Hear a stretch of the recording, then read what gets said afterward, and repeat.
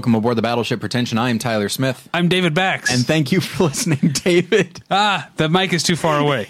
You could not have looked more nebbishy just then. It's like, oh no, the mic is so far away. But yeah, so, and thank you for listening. David, did I say that already? No. Okay.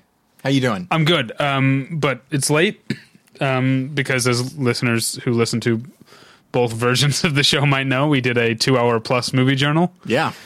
And I don't know when, it's going to be a long time before we get to do another movie journal. It might be 3 hours next time. Probably not, because I will have spent 10 days at Disney World and I will have not seen any movies.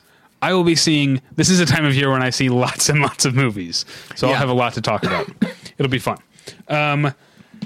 Let's get to down to business though. Okay. First things first. No, first things first is this. Oh, indeed. Okay, go ahead. This episode is brought to you by Mubi, a curated online cinema that brings its members...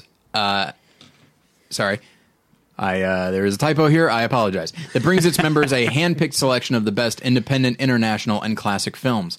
Every day, Mubi's curators... Every day... I'm so sorry, guys. Every day, Mubi's curators introduce a new title, and you have 30 days to watch it. That means there's always 30 wonderful films to enjoy, all for only $4.99 a month. Plus, when you use their mobile apps, you can download films to watch offline. There are a lot of great movies available right now, among them Stanley Donen Charade, starring Audrey Hepburn and Cary Grant. Charade is known as... I read this on the website, and it's interesting, because for a long time I thought... I mean... not for a number of years, but for a long time I could have sworn Charade was directed by Alfred Hitchcock. So when they said that, when it was listed as Charade is known as the best Hitchcock film that Hitchcock never made, it just struck me as interesting because, like, oh, okay, so apparently I'm not crazy when I think of that. But anyway, so there's also a special offer for listeners of Battleship Pretension. That includes you listening right now. You can try Mubi free for a month. Just go to Mubi.com. That's MUBI.com/battleship to redeem now. Okay. That's it, aside from, the other one. The other... Tweaked. The tweaked. Yeah. We're a little punchy, everybody. We did record for over 2 hours, and we're not... before we even started this. Yeah. But... I feel like I want to get this business out of the way because we have something serious to talk about, and we also have gifts to open. Yeah, so I don't know. Do you guys want the good news or the bad news first? Let's do the bad news first. Okay. So I just I really wanted to. This is a bummer. It is a bummer. It is a very sad, tragic thing, but that's actually not what I wanted to talk about.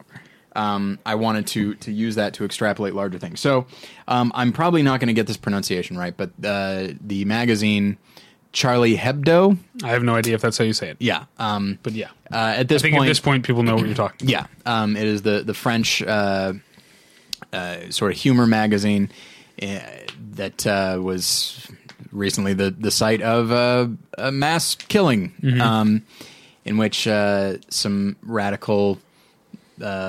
extremist Muslims went in and shot a number of people, including the editor and a number of their staffers and that sort of thing. And so there's been a pretty big debate going on that you wouldn't think there'd be a debate happening, but there actually has been. There have been a number of people saying, and here's the thing, based on what I have read about the magazine, because I didn't know much about it, it often, in the type of humor that it used, it tended to be, dealing in stereotypes and that sort of thing. And that's, that's fine.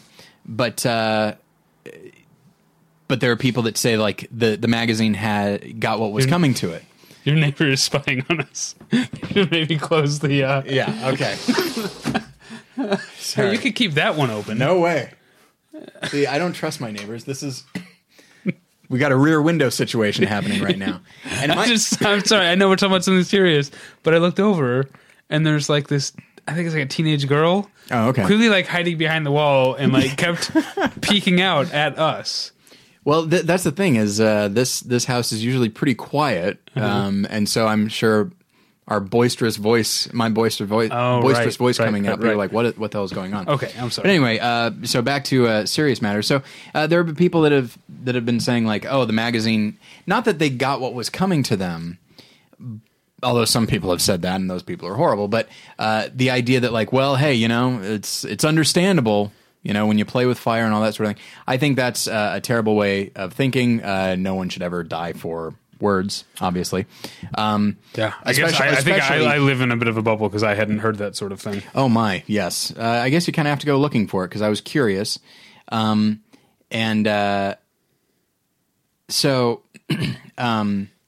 one thing the thing that I wanted to mention. David, you and I are not as much as we used to be because I haven't been to a stand-up show in forever, but you and I consider ourselves sort of comedy geeks as well as movie nerds. And comedy has always been a super important thing for me as well as you. We have talked in the past about how comedy is not taken very seriously as an art form. Mm-hmm. And it is viewed as, if a movie's going to win Best Picture, it probably is not a comedy. It might have some laughs in it, but it's not viewed as a comedy. It doesn't happen very often. Comedy performances are seen as easier than dramatic performances. And you and I are often bothered by that. And so what I wanted to really say is that when you look at what happened at Charlie Hebdo, and when you look at, for example, what happened with Sony and the interview, you actually see just how powerful comedy can be, and how I'm being a little bit facetious when I say this, how dangerous people consider it to be. You can write an editorial talking about how bad a country is, or how bad it's like anti-terrorism or whatever it is. You can write an editorial, you can speak very clearly, and people they'll be bothered by you, but they might not, I think it'll probably end there. You start making fun of somebody, when you start toying with the idea that, oh, this doesn't deserve to be taken seriously. Mm-hmm. That's when people get really touchy. And by touchy, I guess I mean homicidal. Right. Because that's the thing is, that is what comedy can do. That's why people like George Carlin, and don't get me wrong, like, I'm politically conservative, I'm a Christian, like people like me, we are often poked fun at. But so I get it. And I think that's important. It's important, to be able to take a joke and recognize, the seeming absurdity in the things that you think. And it's important to have a sense of humor about it, but also embrace it. Embrace that, like, when people are using comedy to try to do something, and frankly, even when they're just using comedy to not try to do something, just comedy is an important thing. And hopefully the events of the last, I'm going to say, month and a half, as people got killed because they wanted to be funny about something. Mm-hmm. And then people were threatened because they wanted to be funny about something. And it is very interesting, and this is something that I read a number of political websites, and this is something that people have said about certain politicians and stuff, that like they if you talk about how much you hate them, then they can actually play the martyr card. If you make fun of them, mm-hmm. and then suddenly they can't play that card. They probably still can, but it won't be taken as seriously. If you hold somebody up for ridicule, it really takes the air out of them. It robs them of power, I think, which is one of the reasons why, of course, The Great Dictator is such a great movie. Mm-hmm. But anyway, so that's kind of what I wanted to say is, and I actually tweeted this when the whole interview thing was happening, which is, if nothing else, this should remind us just how powerful comedy is.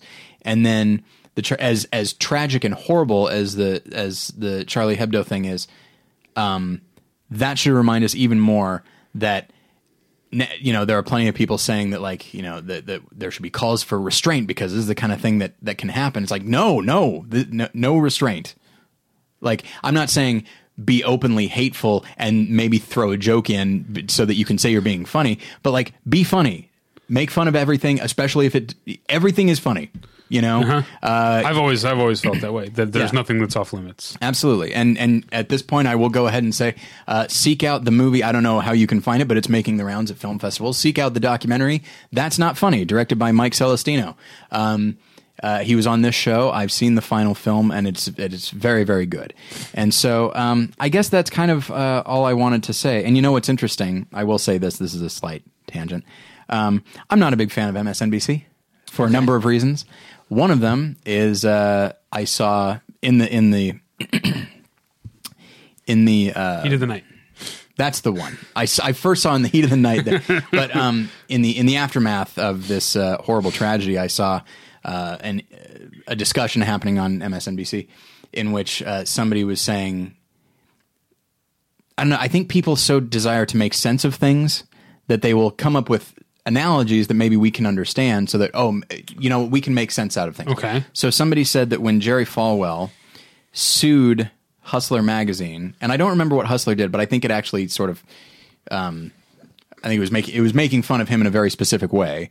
And he sued them for like a defamation of character kind of thing, which though he lost the lawsuit, it's still I understand why someone would sue because like, well, that's not me. And they're saying that's who I am. So I understand that. And this person was saying like, what they did is really not that unlike what Jerry Falwell suing Hustler. And, yeah, that's horseshit because that's so strange. Yeah. And it's just like, you will find people that are often willing to say like, no, we have our extremists too. And it's true. And I'm not a big fan of Jerry Falwell, but what's interesting is that, did you know that Larry Flynt and Jerry Falwell became friends after that? I didn't know that, but that's to me is there's a movie there called Larry and Jerry, obviously. That would be good. But to me, that's immaterial. I don't know. Yeah, that is a tangent. I don't want to get into it, but I do. It's sort of like when someone says something racist or sexist or homophobic, and then everyone jumps on them and they said, "Hey, whatever happened to free speech?" It's like you don't know what that means. Yeah. And I mean, Jerry Falwell wasn't trying to take away anyone's rights. Yeah. Or life. Yeah. So, yeah, that is a tangent, but yeah. I guess to get back to the main thing, and I feel like you covered it very well. But I want to reiterate something that you said, which is that the best thing that we can all do in the face of this is to keep making fun of shit that we think is funny and deserves to be ridiculed. Yeah. To not be cowed. Don't pull a Sony Pictures and pull the interview from theaters. Pull a later Sony Pictures and put it out everywhere. Yeah. I mean, really, literally the point of terror is it's called terror because it's meant to scare you into not doing something. Yeah. Or to doing what they want you to do. Yeah. So we should do it even more brazenly. Yeah. There's actually on I can't remember where this originated. I saw the link on Politico.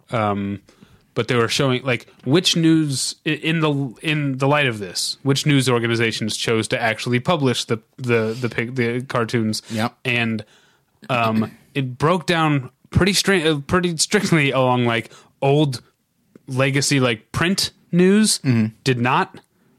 Online news was happy to print the print, and I'm with the online outlets. Yeah. I think that the best thing we could do is to make sure that this backfired. Like now, millions more people have seen these things that they found were offensive. Millions more people are potentially laughing at them because of what they did. And I think that's the best way to do it. And I certainly understand places like the New York Times choosing not to. But you won't find me singing the praises of the Huffington Post very often. But in this case, good for them. And there is actually, and this goes actually deeper into the idea of comedy, and the movie That's Not Funny actually addresses this, the idea that either everything's okay or none of it is. Mm-hmm. And so the cover in question was a reference to the film The Untouchables, and this was called The Untouchables 2. Mm-hmm. And it showed a very stereotypical Jew pushing in a wheelchair a very stereotypical like Muslim. Oh, okay. And it might have been specifically Muhammad, I don't know. But I never saw The Untouchables, so I don't know. Neither did I. I don't get the reference. I've heard it's wonderful. But really? I've heard the opposite. Really? I mean, it's like the highest grossing movie in the history of France. Oh, I don't think I knew that. I mean, I heard it was just that character-wise and acting-wise it was really great. But probably, we mentioned Driving Miss Daisy. Maybe it's a lot like that. We mentioned that in a different episode. Yeah, sorry. You listeners, you aren't crazy. But somebody pointed out that in some cases they showed there's an image of the editor, now deceased, of Charlie Hebdo holding up the newspaper with that cover on it, and that the Muslim is pixelated, but the stereotypical Jew remains. And it's just like, okay, well, I can't think of a better statement. And I don't mean to speak ill against Muslims, but part of me is like, so you don't mind the offensive view of this? Like, it just, again. Who are you angry at right now? I'm angry. I'm angry at whoever did the pixelation. Yeah, that's what I mean. Okay. Yeah. They, like, at least, don't get me wrong, I don't think they should have pixelated any of it, but part of me is like, if you're going to do it, do the whole thing. Right. But you're not saying, why don't a bunch of Jews take up weapons and start shooting up houses? That's not what I'm saying. I'm saying let's all do it, you know? But yeah, so as you can tell, I feel a little bit scattered right now because this kind of thing, it does make me angry. It makes me very sad. But what I wanted to try and get something positive out of it, which is we can be affirmed in knowing that comedy, and one could then go further and say art is that powerful. Yeah. So I think we can move on from there. Yeah. Don't be cowed. All right. Let's move on to some happier stuff. Okay. Well, let's talk. Okay. It is January 8th. By the time you're hearing this, it is at the very earliest January 11th. But you're probably not hearing it on the January 11th. Probably not. You're watching the Golden Globes. Oh yeah. So we're late opening Christmas presents, but we have a few. Well, we have like 5 from one person, which is from our dear friend Sarah. Let's do this. Before we do that, I wanted to thank Mike Siegel and Pat Francis of the Rock Solid Podcast for being on the show last week. And I would like to remind you, we put it on battleshippretension.com, but you can also find it at, if you look up the Rock Solid Podcast, you can find the second half of our crossover episode in which we talk about our favorite soundtracks. So yeah, please do. That was a lot of fun. I really enjoyed myself. Hopefully we get to do it again sometime in the future. So I just wanted to say thank you to them for being a part of that. And then also I wanted to send this announcement before I forget that I'm going to be in Miami on January 17th. And I'm putting together a sort of meetup. As of right now, I'll be having dinner with a couple of listeners. But if you're in the Miami area and you would like to join us, just let me know. Email me, Tyler@battleshippretension.com. So January 17th, that's a Saturday. We'll be meeting at 6 p.m. at a place called Brother Jimmy's Barbecue. I like it. I like the name. And so yeah, if you are interested, email me, Tyler@battleshippretension.com, and then I will give you the details. Although I gave you a lot already, but I would like to know as far as getting the proper size table and that sort of thing. All right. Let's get to the first of our presents, because this is only interesting to the people who sent it to us and not to most of the listeners. Barely to me. So we have identical presents here from someone. There's no name here, just a return address. It looks like they live on a road called Kingslayer, but that's probably just my Game of Thrones fanness coming through. Oh, okay. So this is a flat thing. Oh, we got I Was a Teenage Were-Skunk refrigerator magnets. All right. I'm assuming that's what yours is as well. You're a little slow on the opening there. Yeah, sorry. I should have been more fridge magnets for I Was a Teenage Were-Skunk, our one-time sponsor and longtime bestie. Absolutely. So good luck. Excited to see how that film turns out. We got a card from our friend Betty. Betty? You know Betty. Oh, yes, I do know Betty. That sounds as though we spent a wonderful night together or something like that. I just mean, oh yes, she's we have a history with Betty, but she's a notable listener. Yes, but we haven't talked about it much on the air. But she seems like a nice person, and if I had to guess, I'd say you cannot read her note on the air. I can read. I will read. It says to Tyler and David. I will read the first five words, which is sorry for being a brat. And then it goes on to say about what. I won't go into that. Yeah. Then it says, have a Christmas. And P.S. Yes, this is a Paramount envelope swank. Huh. Because she sent us a postcard in an envelope that says Paramount on Yes, I was wondering what that was. it. So yeah, this... I mean, it's now too late to put this up anywhere. But We'll just put it up on the wall over here, right by our the thing given to us by Sarah. yeah, speaking of Sarah, we have a bunch of stuff from her. Yeah, I already opened one thing because it had my name on it, so I can do what I want. Motherfucker. Sorry, that is not going to balance there. Just put it on the. And it's not going to fit in there. We're feeling too punchy and we are losing our audience. No, we're not. They're having fun with this. Well, what did you open? What did you get? Well, you'll notice that here there's one okay. with your name on All it. right, looks like a Zippo. It's this. It's not. It's we got the same thing, I assume. I don't know Which why is- you would go ahead and open it like that. Does that have my name on it? I didn't open the thing from the Wereskunks that had my name on it. That's true. I waited. Well, I appreciate that, but I got the feeling they were mints, and so I needed some at the moment. Mints from Boston. Indeed. Thanks, Sarah. Boston mints. Oh, yeah, those classic Boston mints. These look to be identical, so we're going to open up both of Okay. these. It is Man. as See- it seemed. It is a chocolate bar. Awesome. It says greetings from Boston. Is it the same chocolate bar? Because if not, we have to compare, so I know which one is for me. They look like they're the same. All right, awesome. This one feels like coffee. Okay. I don't know if that's what it is. But Sarah, you sent us so much cool stuff. It is Boston baked beans. That's why it felt like coffee. Some I don't think I Boston know. I don't think I baked- know what a Boston beans. baked bean is. Well, this is the recipe Okay. for making them. You're welcome to have them. I don't think I will enjoy them. All right, they're mine then. All right. Why don't you open this last one then? All right. This is the big one. This better be something that only I will like. Because David just got those beans. Yeah, make sure if you ever want to send us any food, make sure it's really spicy or it's I don't know, Indian flavored. What else? If you want to send us any of those weird crisps from England or Australia, I'm a big fan of those. What crisps are you talking about? They have all kinds of weird flavors. Crisps means chips. Okay, all but right. chips means fries, so you can't say that. Oh, jeez, this is exhausting. Other countries are the worst. But they have all kinds of weird flavors. But you can get them here at the Friar Tuck Shop on Burbank. Oh, I know the. Yeah. So it is some Boston saltwater taffy, which I will be able to eat. That's very exciting. Good, yeah. Probably not on the air. I feel like that would No, not, that would slow be things down. conducive to I'm going to take a little discussion. bit of that, but you can have most of it. Okay. All right. Well, thanks, Sarah. Yeah, that was thank you. great. See, and thanks, it's a Betty, and thanks, Where's Skunk Skunk guys? Whose names I've forgotten.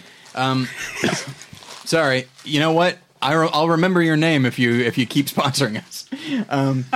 Give us money and I'll remember. But yeah, it's a good thing that I have not yet taken down my Christmas decorations because Christmas wasn't over. It's right. You're right. There You're you right. go. All right. All right. Speaking of Christmas, hey, Christmas is never over as long as tweakedaudio.com exists. And you can buy Christmas presents all year round at tweakedaudio.com. They have professional style earbuds in a variety of styles and colors, professional quality earbuds, and over the ear headphones they now have. They also have watches. We never talk about that. Yeah, we never do. He hasn't sent us any samples. That's Bruce, why. send us- He didn't send us any over the ear headphones either. You bought those. That's true. You know why? Why is that? Because they're worth it. They are worth it. They've actually been very handy. Yeah, seriously, Tweaked Audio makes some fantastic gear. So you can find them at tweakedaudio.com. And if you go to tweakedaudio.com/pretension, you get that for 1/3 off and no shipping charges. That's tweakedaudio.com/pretension. All right, let's get into it, shall we? Indeed. Um, I'm eating that chocolate. Sorry. but I'm sure it's fine. I don't know how that's possible for you to be eating the chocolate right now. Sorry. Let's talk about the topic. Okay. This is sort of, I guess, we don't need too many peeks behind the curtain. We talked about, in the last 2 movie journals, we talked about the movie Unbroken. Yeah. Now, to you, does Unbroken qualify as an epic? No. I'm going to ask you why not. Okay. I don't know. Okay, because I have thought about what I mean by epic. Okay. And I think I think there are three things that have to be an epic. Okay. I can. By the way, I'm sorry I said no so abruptly. I'm willing to work through it. Right, and we will if you want. Okay. We're going to come back to that. All right. But I'm going to tell you my definition of an epic, and I think there are three things, and two of them should probably be pretty obvious, and one might not be. Okay. I think it has to be long to be an epic. I think it has to be grand. Yeah. And I think, and I'm not sure what the right word for this is, but I think to a certain extent, an epic should be a little bit episodic. Okay. Do you know what I mean? Yes, I do. It should encounter multiple events. You know, we talk about Lawrence of Arabia has multiple. It's not just the story of this guy who goes to Arabia and does this thing. Right. It has all these different sections. I recently rewatched Lawrence of Arabia, and it moves super fast. I mean, I think of it as one of the longest movies ever. It's not really that long, but it's pretty long. It's over 3. Oh yeah, is it only? I think it's like 3:15, maybe even longer. That's not even that bad, actually. I mean, that's pretty bad, but yeah, but it doesn't feel like it. That's the thing, and I think it's because it's episodic, because you never linger too long in one section. But okay, so what do we got? So it has to be long. What is long? Over 2.5? See, that's these days. It's pretty. Yeah, that's a difficult The question. Dark Knight Rises is over 2.5. Yeah, that's 3 hours and 36 minutes. 3:36. That's pretty long. All right, yeah. That's 7 Samurai long, which I'll get to in a moment. It's more than Titanic. Well over. That's about 20 minutes longer than Titanic. Okay. So it needs to be long. Needs to have a grandeur to it. Yeah. And it needs to be episodic. I'm not sure if I agree about that third one. Then give me an example of a movie that you think of as epic that is not episodic. You know what? I don't know. Well, okay. Let me. Okay, so we're on. If you're going to talk about epics, you'll eventually arrive at David Lean. And by eventually, I mean probably immediately. Yeah, that's what we did. So, do you consider Bridge on the River Kwai an epic? I would have to rewatch it. I actually asked myself that very question, whether or not it counts. Because when people think of the David Lean epics, they think of primarily Bridge on the River Kwai, Lawrence, and Dr. Zhivago. Right. There's also a Passage to India. Yeah. And then I think there's another one, but I don't remember the name of it. But yeah, and so Dr. Zhivago is definitely an epic. Lawrence is certainly an epic. Bridge on the River Kwai, it's actually kind of a small story, but it's large scale. I think that might be the other thing. I guess that's what you mean by grandeur. We've got entire bridges being built over ravines. We've got train crashes. We've got explosions. It takes place over a long period of time, but I don't think that film is particularly episodic. Again, I would have to rewatch it. First off, the one you're forgetting is Ryan's Daughter. Ryan's Daughter. I forgot that too. But yeah, I would have to rewatch The Bridge on the River Kwai because it's. We think of it. I mean, Alec Guinness is the lead character, but he and William. But that's Holden. what I'm saying. There are parts of William Holden in the story that are largely separate. Yeah. So it could be seen to be episodic in that way. But I don't know if it qualifies. I do feel like, comparing this to Lawrence, because there are things, with when Alec Guinness first arrives, he and his troops first arrive in the camp, and he's going up against Colonel Saito, and they put him in the box, and that is an extended sequence, and one could say that is one of the episodes. Right. But I feel like, unlike, okay, we have to prepare for a battle. We've now won, we're fighting the battle. We've won it. That's done. This is like just two guys and right. Yeah. It's an interaction between two people. Maybe when I say episodic, because I said from the beginning, I'm not sure that's the right word. Okay. Maybe what I mean is that it has to cover a certain number of disparate times and or places. Okay. I mean, how long if Lawrence of Arabia is going to be our touchstone, which is fine. Yeah. I mean, that covers a long time, a number of years. Yeah. And we're only seeing glimpses of it. There are long periods that go by in that movie that we don't see on the screen. And so maybe that's why I hesitate to include Bridge on the River Kwai, because it's actually kind of straightforward, and it obviously it takes place over more than the 3 hours or whatever that it takes place. Yeah. But it's sort of, they're all connected. It doesn't have any leaps in time or place. It has some leaps in place, because doesn't it go back to like Hawaii or something? Yeah, because we go back to William Holden, and he has his own little adventure getting away from the Right. I keep saying camp. That's not right. I think it's a camp. Okay. Makes it sound more fun than it is. Right. But, It's not like Ernest Goes To, but it's... right, exactly. Gee, I'm glad it's raining. One of the best songs ever. Why didn't we bring that up on our Rock Solid crossover? Well, I'll have to email Pat. He escapes. He gets taken in by like some locals, nursed back to health, goes off to Hawaii, and then he and Jack Hawkins have to come back and trek through the forest all to get back to this camp. So, I mean, he does have a journey that takes him to a number of places. Although that's the thing, is when we think, it's so interesting when we think of Bridge on the River Kwai. I know that for myself, I think of Colonel Nicholson and Colonel Saito. I think of that power struggle and the fact that they eventually come to work together, which I think is fascinating. Mm-hmm. Though I love William Holden and I like Jack Hawkins a lot, that story, maybe because it seems more conventional, I never think of that as like the draw for Bridge on the River Kwai. But it is there. That is part of the movie. A significant portion of time is spent on William Holden's character. Mm-hmm. And so I feel like that, it certainly widens the scope a little bit. But yeah, compared to Lawrence, I feel like Lawrence, I think that is kind of the gold standard. But let me ask another question in regard, because, when we say grand or grandeur, that can mean a number of things. When I think of epics, I do tend to think of a lot of people. I feel the opposite, and I'll tell you why. Okay.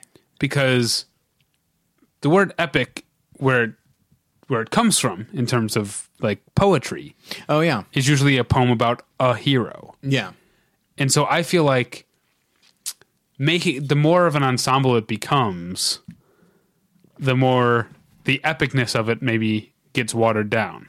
Now, we just watched the Lord of the Rings trilogy, and that obviously flies in the face of what I just said. But that's my gut reaction, is that I'm more willing to call something an epic if it follows one person or a limited number of people over a long period of time, or covers a lot of ground. And I feel like I would venture to say that at this point, because you're right, that's what an epic is, even though, who is it? Is it Odysseus? Uh-huh. Yeah. I mean, he had like a group of people with him. It's not like it was a big army, but there was probably 30 guys with him or something like that. It's been a long time since I've read the Odyssey. But yeah, and so like... Or watched the NBC miniseries with Armand Assante. Armand Assante. But yeah, and so... And Vanessa Williams and Bernadette Peters. I don't remember. I remember Armand Assante, and that's when my mind shuts off. Did you actually see it? Yeah. I remember liking it. But I remember liking it, but even at the time, I was like, why is the guy who played John Gotti playing Odysseus? That sounds weird. Well, this is before it was okay for movie actors to do TV. Absolutely. And so... Bernadette Peters, Isabella Rossellini. Okay. Who did I say before? I don't remember. Vanessa Williams? Yeah, she's in it. Okay. Christopher Lee, Geraldine Chaplin. We were just talking about her off mic. Okay. Eric Roberts, the guy from The Fugitive who turns out to be a bad guy. I know how to spell his name, but I don't know how to pronounce it. Okay. You know what I'm talking about? Yes. Yeah, I guess those are the big stars. By the way, I can't think of anything more inherently movie nerdy than to say Geraldine Chaplin. We were just talking about her off mic.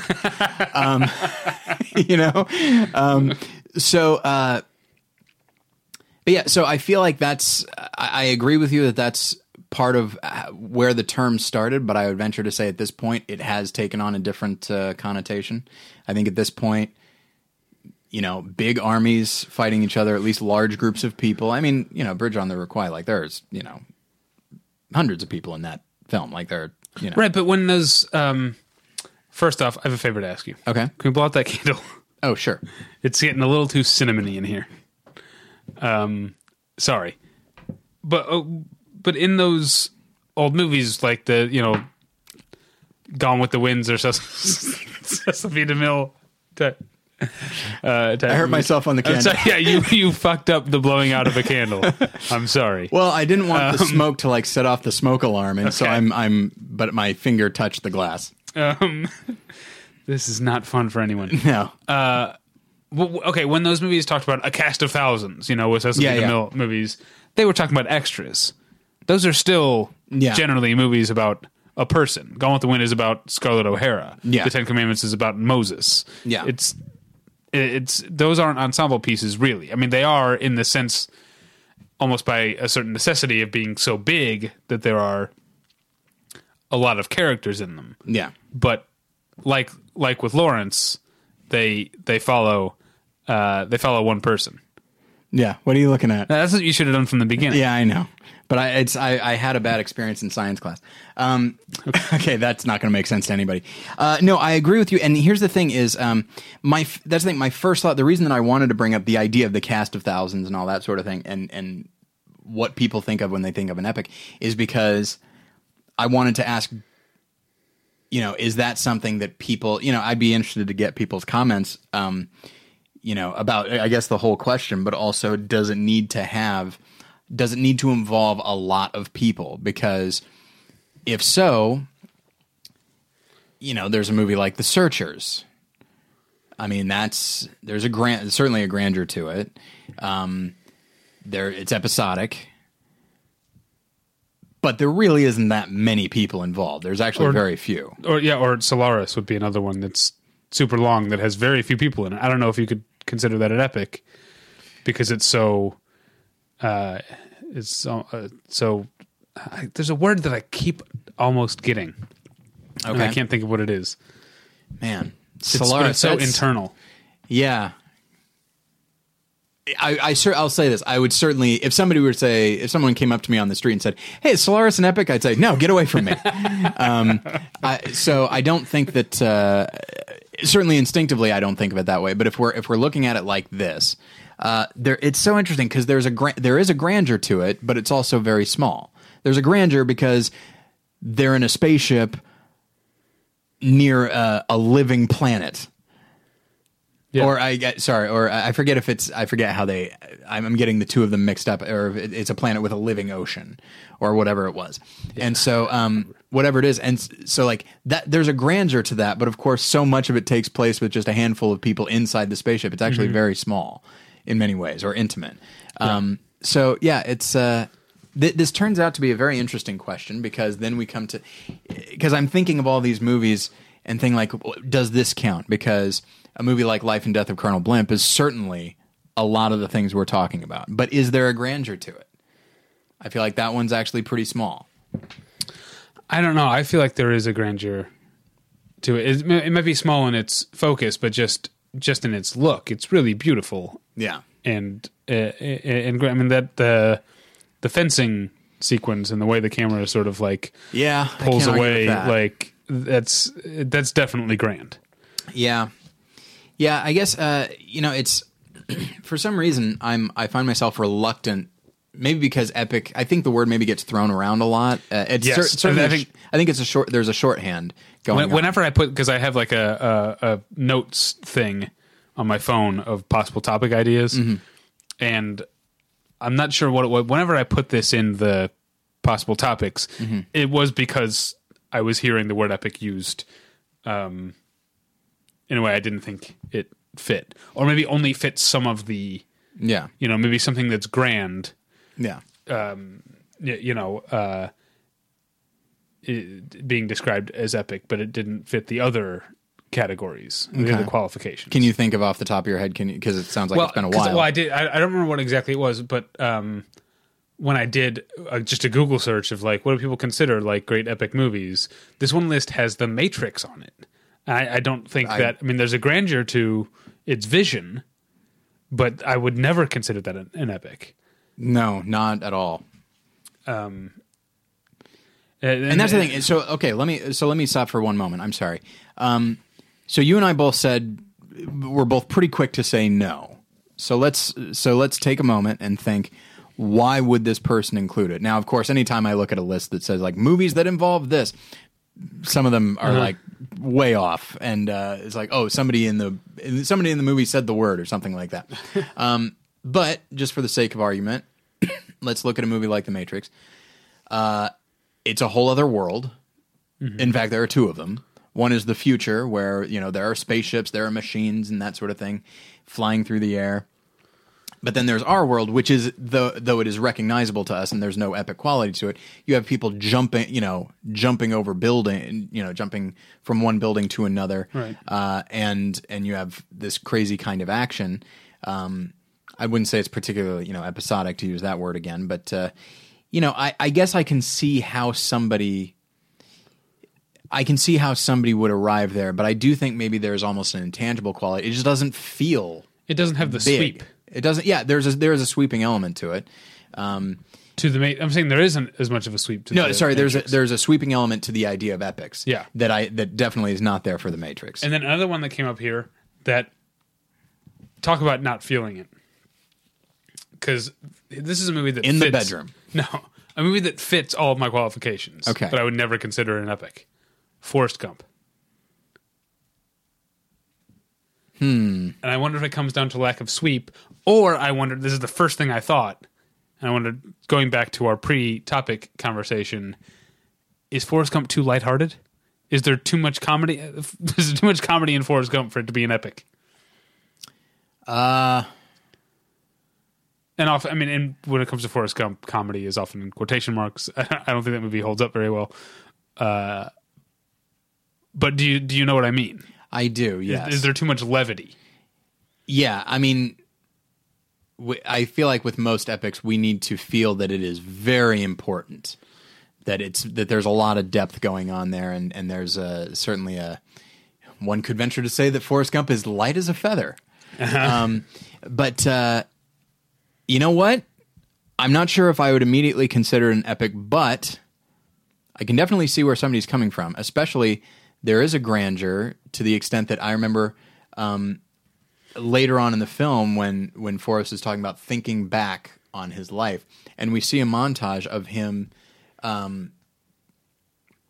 in Vietnam, in the middle of the forest or the jungle. We see him on a fishing boat, looking out at the sunrise. We see him running across the desert, there is something of a sweeping quality to it. It's very much it very much focuses on him. But the fact that they're not played up very much, but that there are moments within the film in which he acknowledges that he is occupying a much larger world. I don't know. So I can, and it is certainly episodic. Yeah, very much. So it definitely has that. And I mean, okay, and then if we want to look at it from an Odyssey standpoint, I mean, we've got one guy trying desperately to get back to this woman, right, and having to, like, in some cases, even fighting suitors, So that's the thing. Based on like what you said, based on everything that I've just said, I'd say it's an epic, but it doesn't have the portent, if that makes sense. And well, here's a weird thing that I hadn't thought about until just now. I mean, Forrest Gump is a period piece, but not to the extent some of these other things are. Right. I mean, how many movies can be considered epic that take place in the modern day? Define modern day, like literally right now? At the time that they're released. I feel like there aren't. It doesn't happen.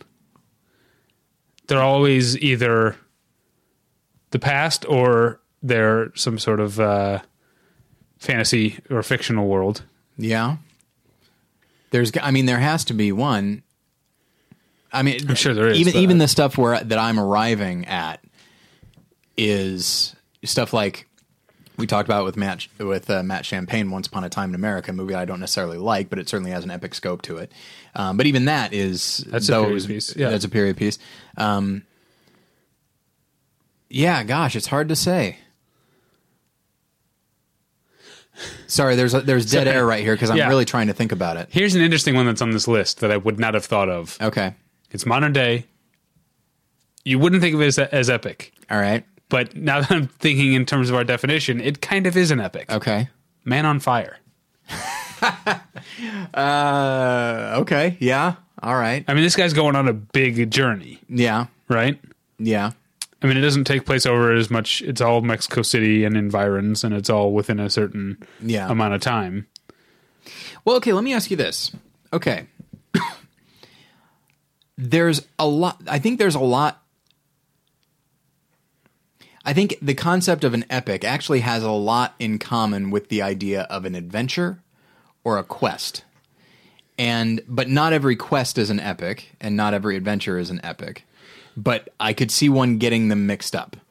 And I feel like Man on Fire, that it certainly doesn't feel epic to me, but it does feel an adventure. Certainly doesn't sound weighty enough. But he's on a quest for a certain degree of personal redemption and that kind of thing. But does it really not feel epic at all to you? I mean, I feel like it's almost, and this is a word that maybe overlaps some, but I feel like there's something operatic about Man on Fire. That I'll give you. But I feel like that's what I'm conflating with epic. Yeah, and I feel like while those two probably can go together, I don't think they're necessarily the same thing.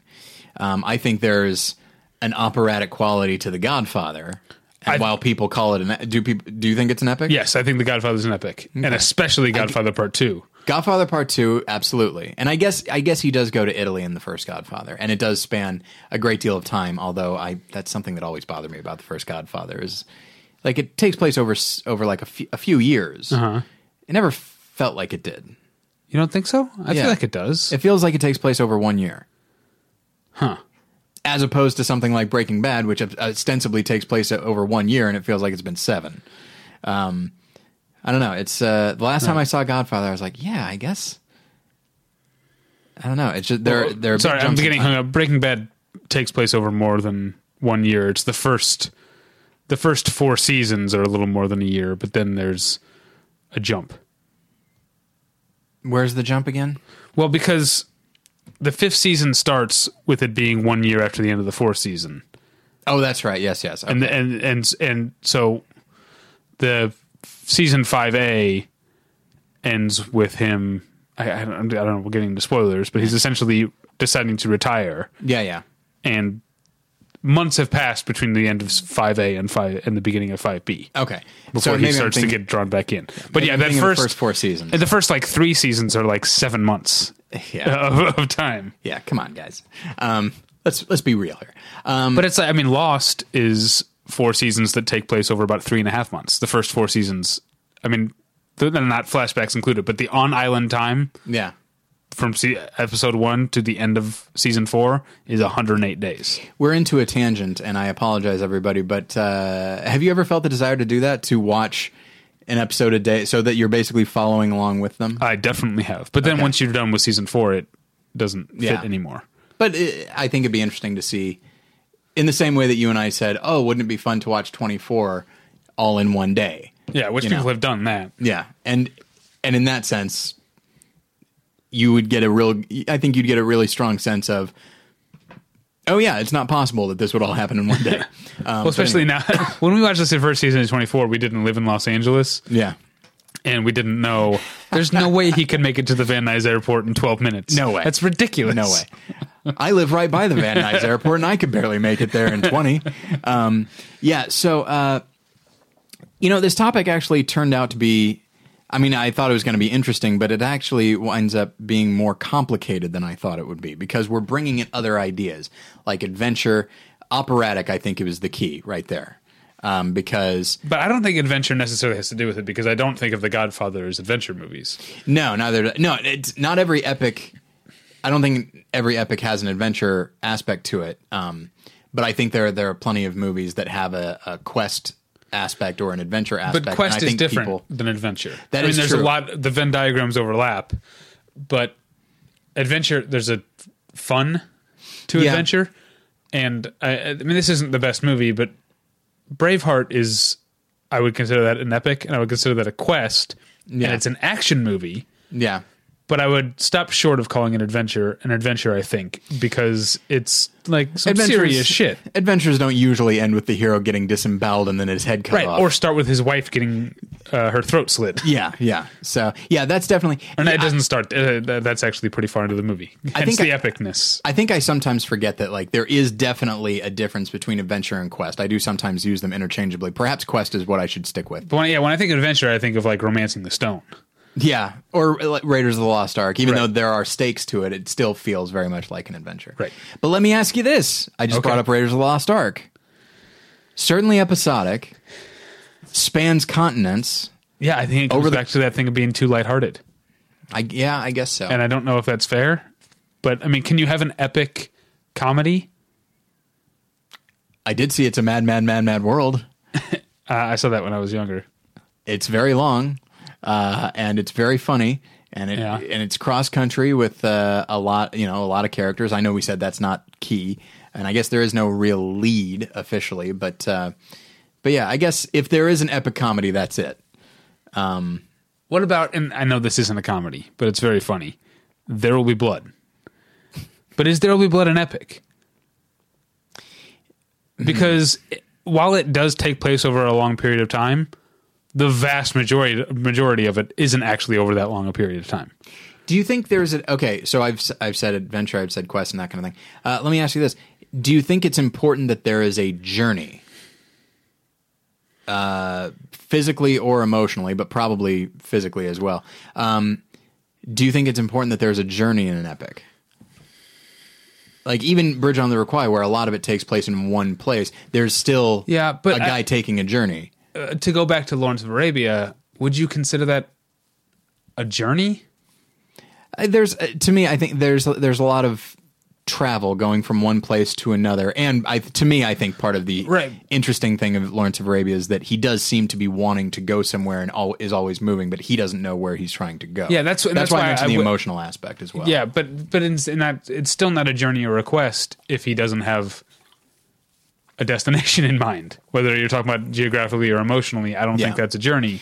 Yeah, I think it's more like an exploration. Yeah, the destination seems incidental. And I think maybe that's one of the reasons why, Lawrence of Arabia is such a fascinating film, is that it's a huge epic, and at its very core is this weird enigma, and you never quite know why our main character is doing anything, but it doesn't seem like a flaw.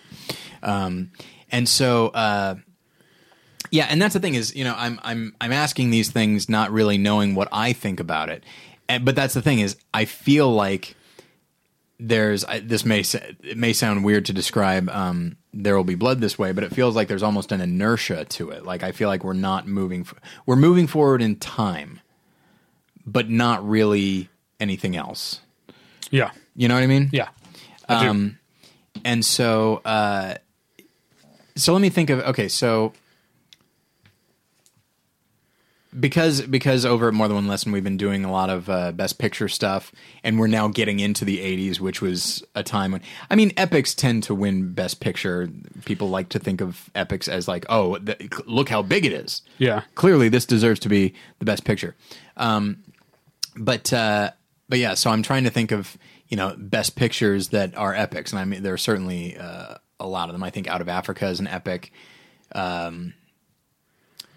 The Last Emperor, I feel like.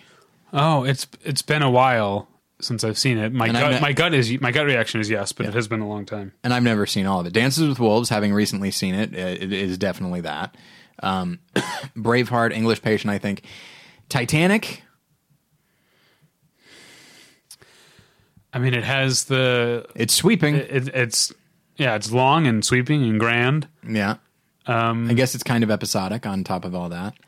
But I don't know. It takes place over a rather short period of time. I don't know if it's. And let me. I don't know if it like how.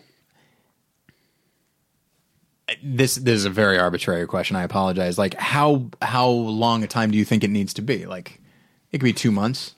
I think you could have a giant, a huge story take place in 2 months. Or do you feel like it needs to take for like our main characters, it needs to, this thing that is happening to them, the story we're watching, has to have taken up a significant portion of their life, and thus become something of a defining. Maybe there's something to aspect. that. Yeah. Because this brings me back to, well, you know what? I want to ask the question that I asked at the beginning. Why don't you consider Unbroken an epic? Okay. Because I do. Yeah, and I'm not now that we've said all this, I'm not really sure. It certainly is episodic.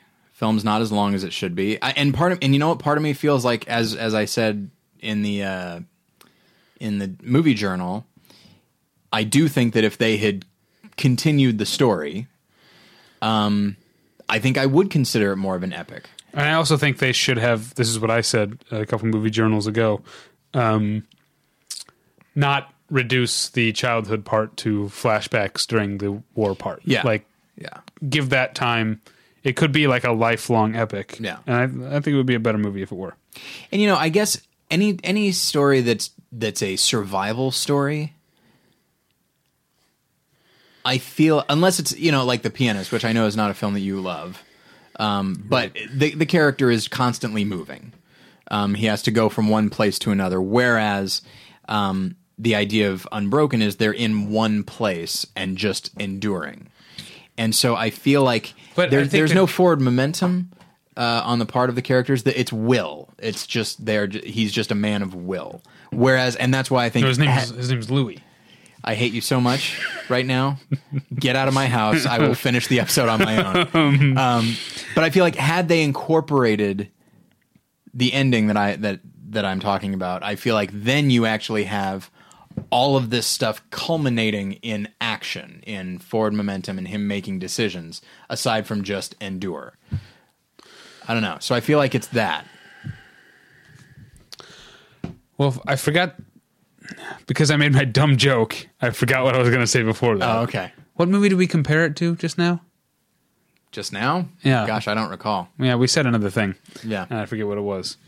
I have compared it in the past to 12 Years a Slave. Let me ask you this. Do you think that's an epic? I think it might qualify. Yeah. It doesn't feel, I don't remember, how long is 12 Years a Slave? It's like 2 hours and 10 minutes. For a moment, I thought you were saying, I thought you were asking how long the period is. And I was like, I've got good news for you. This one is easy to figure out. Yeah, it's over 2. It's not, I don't remember it being super long. In my opinion, not as long as it should have been. And okay, so, all right, I've got more questions. I've arrived at something, which is, how much of a role does if we have a main character, even if there's an ensemble aspect, which there isn't in 12 Years a Slave, but like, if we have a main character, how important is their choice and their ability and willingness to move things forward? How important is that to the idea of epics? I don't think it's important either way. Okay. I don't see that as being, I think that can or cannot happen, and it can still be an epic. Okay. I think you can have a reactive character as opposed to a proactive character and still have it be an epic movie. So reactive character, I guess that brings us to Charles Dickens, specifically like Oliver Twist or Nicholas Nickleby. Do you feel like those are epic stories? I mean, I guess it depends on the telling. Yeah, that's because we're true. talking about movies here. Yeah. I don't want to get into novels. Okay, that's a different thing. Well, I'm fine with sticking with different filming of his stories. I think I've seen 2 or 3 versions of Oliver Twist. I never saw Oliver. Sorry, Oliver. I've seen Oliver. What was that? I've seen Oliver. Oh, all right. But I don't know if Oliver leaves to mind. Great Expectations, maybe. Okay. Nicholas Nickleby. I don't know that much Dickens. I don't either, unfortunately. I think we just listed all the ones I know. He did Tale of Two Cities, right? Yeah, but I've never read or seen a version of it. Neither have I. Nor David Copperfield. Yeah. Nor Our Mutual Friend, which is the... Whom are you referring to? Our Mutual Friend is the only Dickens novel that Desmond on Lost has never read, and he's saving it for when he knows he's going to die, because he wants it to be the last thing that he reads. Interesting. And Penny hides the note in there. for years because she knows he won't find the note until he's in a moment of true despair, because that's the only way he would open the book, and that's what saves his life, keeps him from killing himself the night that John Locke is pounding on the hatch the night that Boone died. Wow, that really sums things up. So Lost is obviously an epic. I think so. It covers space and time. Yeah. Yeah, and so I feel like, how long have we been? About an hour. Okay. I feel like it does feel like this episode should be 3 hours long, but I feel like we would just be spinning our wheels. And so... Yeah, but I feel like there's something that I meant to say about when you were talking about why you don't consider Unbroken. Recap that. That the character, something about like...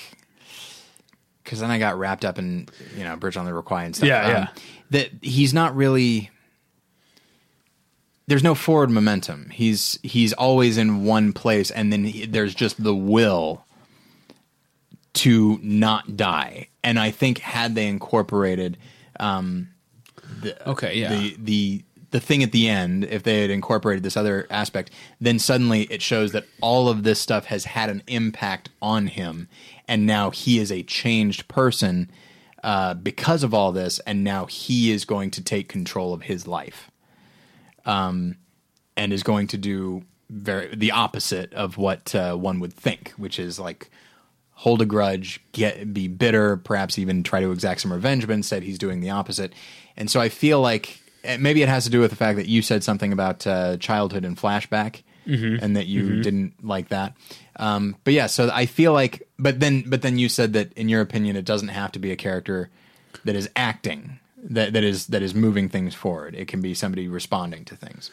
Yeah, and I feel like this is where, to come full circle, this is where we should end. I just can't figure out exactly how to end. I did also talk about The Pianist. That's exactly what it is. Bam. Yes, that's exactly what I was going to talk about, in that The Pianist, I don't know that grandeur is the right word to describe The Pianist, because I think The Pianist really feels like it feels real. Yeah. Whereas Unbroken, even though it's a true story, has a grandeur to it that feels exaggerated. That is true. Which is not necessarily, it can be a bad thing, but it's not necessarily a bad thing. I think with this story, maybe it's, though I think it's beautiful, I feel like it'd be, sorry, I'm angry now about Unbroken. I just feel like they made so many choices that I think undercut I think the power of the story. I didn't like it very much, but I feel like you dislike it more actively than I do. I think I'm talking myself into liking it less than I did initially. But yeah. Okay, so is it possible for there to be, and maybe you're headed this way yourself, The Pianist doesn't feel like an epic to you because everything, I mean, he's walking around in, city ruins like that. Mm-hmm. There's a vastness to that, even though it's empty. But it feels too immediate. Okay. It's too, I think I know tactile, almost. Yeah. Whereas, to go back to Lawrence of Arabia, the real genius of Lawrence of Arabia is that, in a way, it all could be taking place inside Lawrence's mind. I mean, that would be, it's not literally like he wakes up at the end, but the topography of the desert sort of reflects the most we can see of his mind. Yeah. There's clearly a lot of complex things going on in there, but Lawrence of Arabia spends over 3.5 hours, like a Battleship Retention episode, and comes up with we don't know. Yeah. But because of that, because it's all sort of metaphorical, the things that happen, even though people are killed and there's huge political changes taking place that have real world effects, they don't feel as immediate as the events of The Pianist do. Mm-hmm. And maybe that's the kind of grandeur I'm talking about. It's so grand, it's larger than life in such a way that it doesn't feel like life entirely. Perhaps the word mythic? That might be right. Because I absolutely know what you mean. It almost feels like, I mean, as you said, like to bring things back full circle, the concept of the epic, like Homer's Odyssey and stuff like that, just this idea of like, oh, this story that is bigger than real life. That's why we're telling it. Even if it's a true story, it somehow transcends everyday experience. And one of the things that I like about The Pianist is it's very firmly rooted in it takes the concept of survival, which we had in the Holocaust, which we had seen depicted in other films, and actually brings it down to a very human, tangible level. Whereas something like Lawrence of Arabia or even something like The Searchers, everything gets so grand that it almost takes on more meaning than the story itself would. Yeah, I think we're really getting to it. And perhaps, okay, sorry. No, you go ahead. One thing that I wanted to mention, because I talked about it on the movie journal, is that I recently saw Seven Samurai. It's 3 hours and 26 minutes. I mean, that's an epic length. And while Kurosawa has certainly made epics, and one would say that Seven Samurai is an epic, it actually doesn't seem that epic. The story is actually fairly small. It's a little bit episodic, I guess. So it has an epic length, and of course, and it's a period piece, so there's that as well. Mm-hmm. But it actually brings a lot of the mythic elements down to a very human level. But I wonder if perhaps the reason that, because I've heard it described as an epic, I wonder if people are saying it only because of the length of the film. But I think one of the reasons that an argument could be made that it is epic is because so much that even though these characters often relate to each other, I mean, you have characters saying like, God damn it, which is weird for a samurai to say. And so you don't immediately. Yeah, but you just said it like Tom Waits too. God damn it. That's more Nick Nolte. Sorry. But that's the thing. So aside from the very human aspect of it, it does seem to, especially towards the end, as some of our protagonists are dying, it does seem to take on metaphorical weight beyond just the story that is being told. And so I wonder if perhaps that is why it's viewed as epic. And this goes back to what I was saying before. Like sometimes there seems to be an intangible quality to it, and maybe that's what I mean. Is it just starts to absorb meaning, even if it's not officially there. The story doesn't inherently have that meaning, but the way it's being told takes that on. Okay. I've been talking for a while. But the way you're saying it, no, it was fine. You were talking for a while. The way you're saying it almost leads me to believe that you think an epic is almost necessarily good, a good film. If it's soaking up this meaning, like that seems like high praise. Because to me, again, this is all coming back to Unbroken. Okay. To me, Unbroken feels mythic and larger than life. Yeah. But it's also empty. Yeah. And so to me, that's enough to make it epic, just not enough to make it good. Yeah. But by your definition, Unbroken is not an epic because it's not a good movie. Well, I think it's possible. Because that could be bad epics, right? Yeah, absolutely. Absolutely. I believe there's a movie called The Conqueror starring John Wayne as Genghis Khan. Okay. And I believe that is a bad epic. Okay. I've not seen it, incidentally. I'm still trying to get you to... I guess I'm still trying to convince you for some reason, even though I don't care. I'm trying to convince you that Unbroken qualifies as an epic, even if it's not good. I'm certainly willing to entertain that it qualifies as an epic. Okay. And I think I probably, if pressed, I think I would say that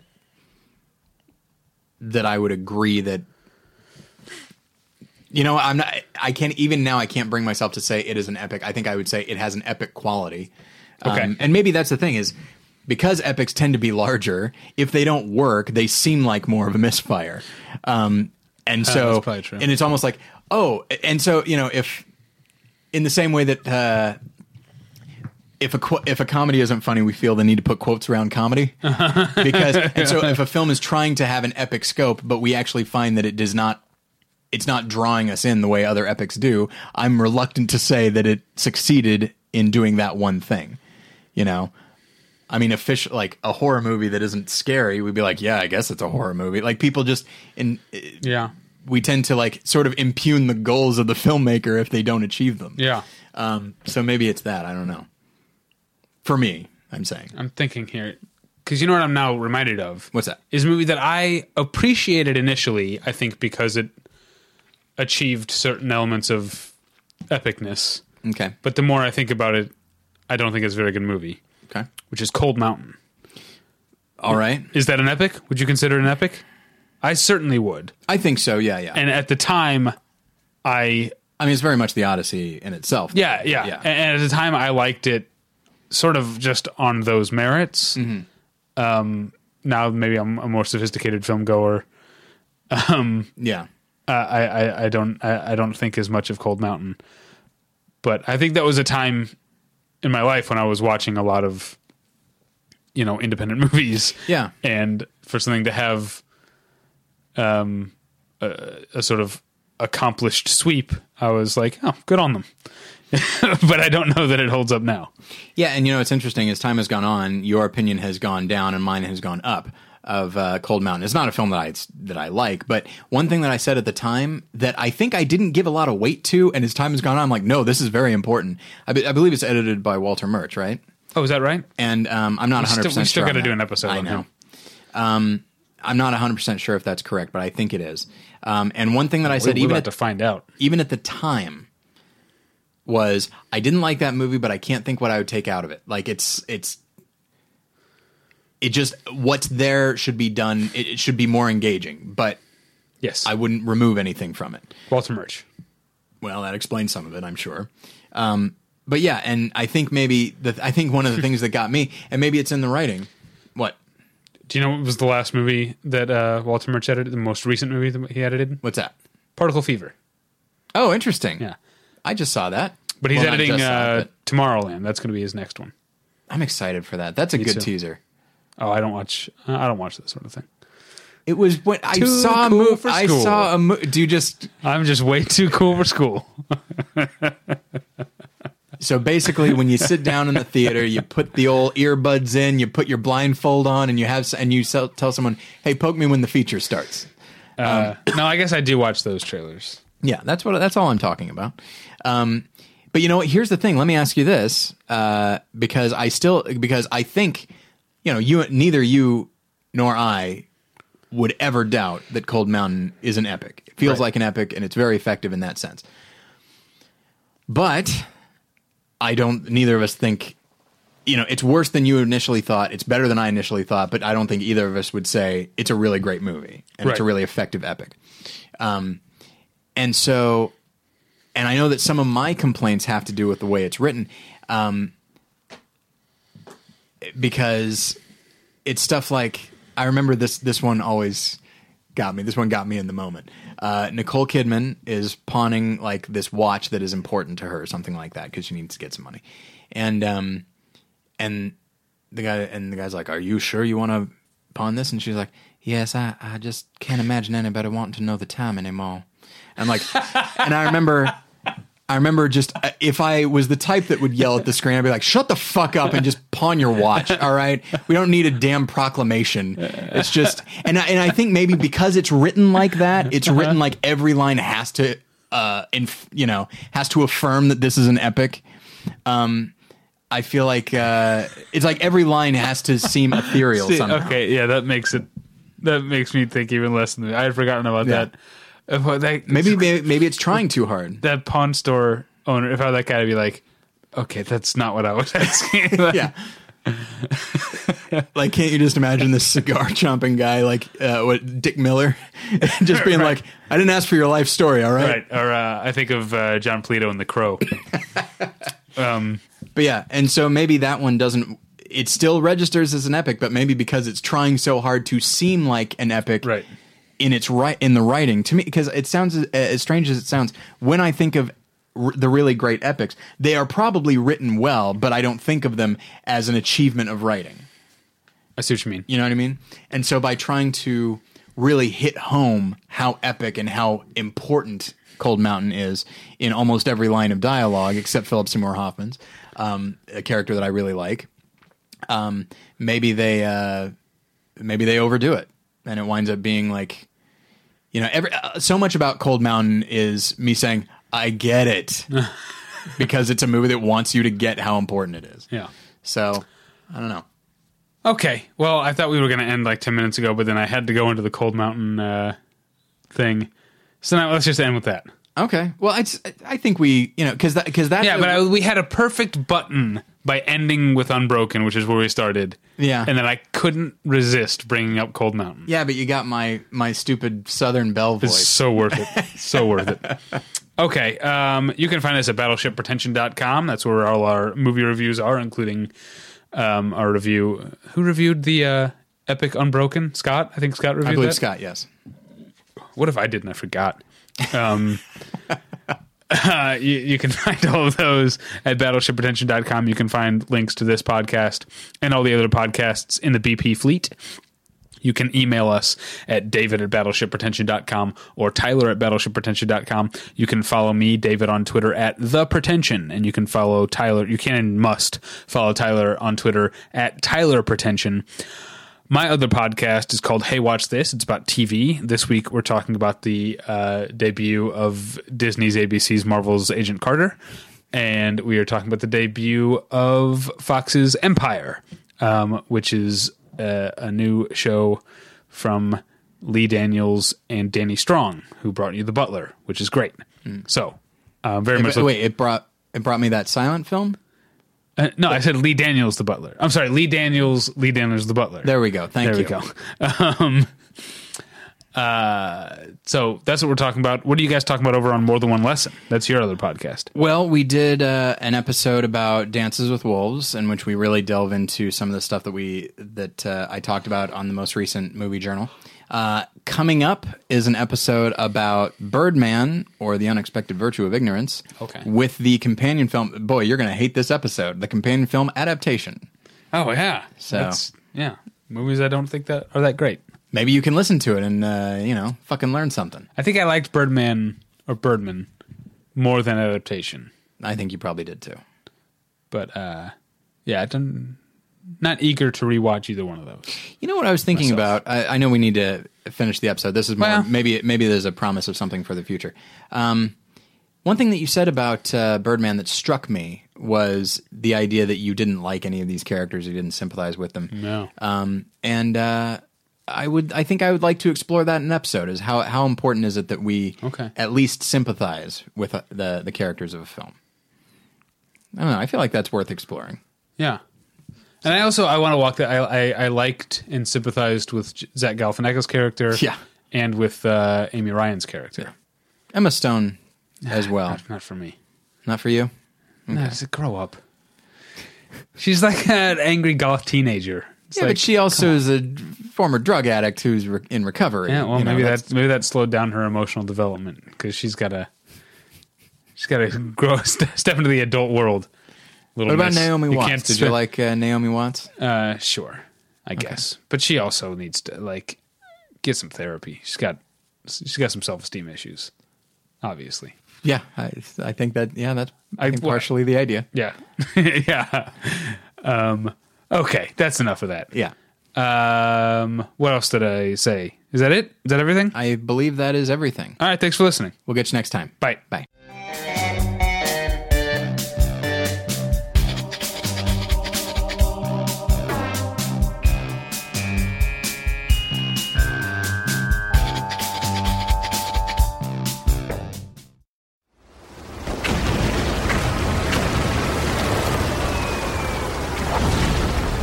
This program is a proud member of the Battleship Pretension Fleet.